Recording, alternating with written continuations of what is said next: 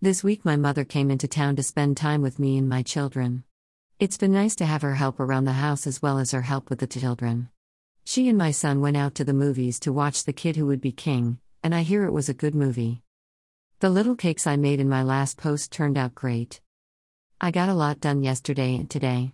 I did something I hate doing. I went bra shopping. I gained a lot of weight in my pregnancy with my baby girl, and losing the weight is not easy. I am out of shape and I need to get rid of this weight, and trying on bras made me feel even worse. But I did find bras that fit me, and I am going to be dieting this coming week, and I am trying to find time to work out. Today though, my mother took me out to lunch, which was nice. We don't go out often since she lives so far away from me. Photos above are of Lily at lunch. She was really excited to be there and got to sit in the high chair now that she is getting stronger. Today was also her occupational/physical therapy. She is doing great lately. It gives me hope that maybe she will walk soon, or even crawl better and for longer distances soon. Lillian receives therapy at home. We have received these services for a year now since she was born early and born underweight. The services are great. We receive them weekly and they work on her ability to crawl and do other things babies her age are doing. We are experiencing some developmental delay, but we are going to catch up eventually. Lillian has been trying to call me Mama and her dad, She hasn't figured out the shortening of that name yet, but tonight she did learn the word, up. I have been trying to say the words to her that I want her to learn, when we are doing tasks. She wanted me to pick her up, so I repeated up to her until she said it, and then I picked her up and praised her.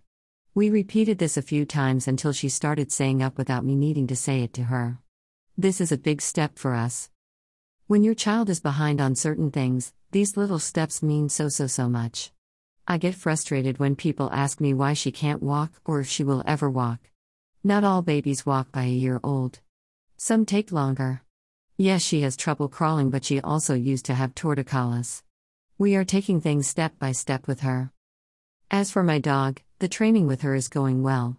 She is doing better in our general living space lately and requires less observation. I have been working again for my short 4-hour shifts, and it feels nice being able to do things like that.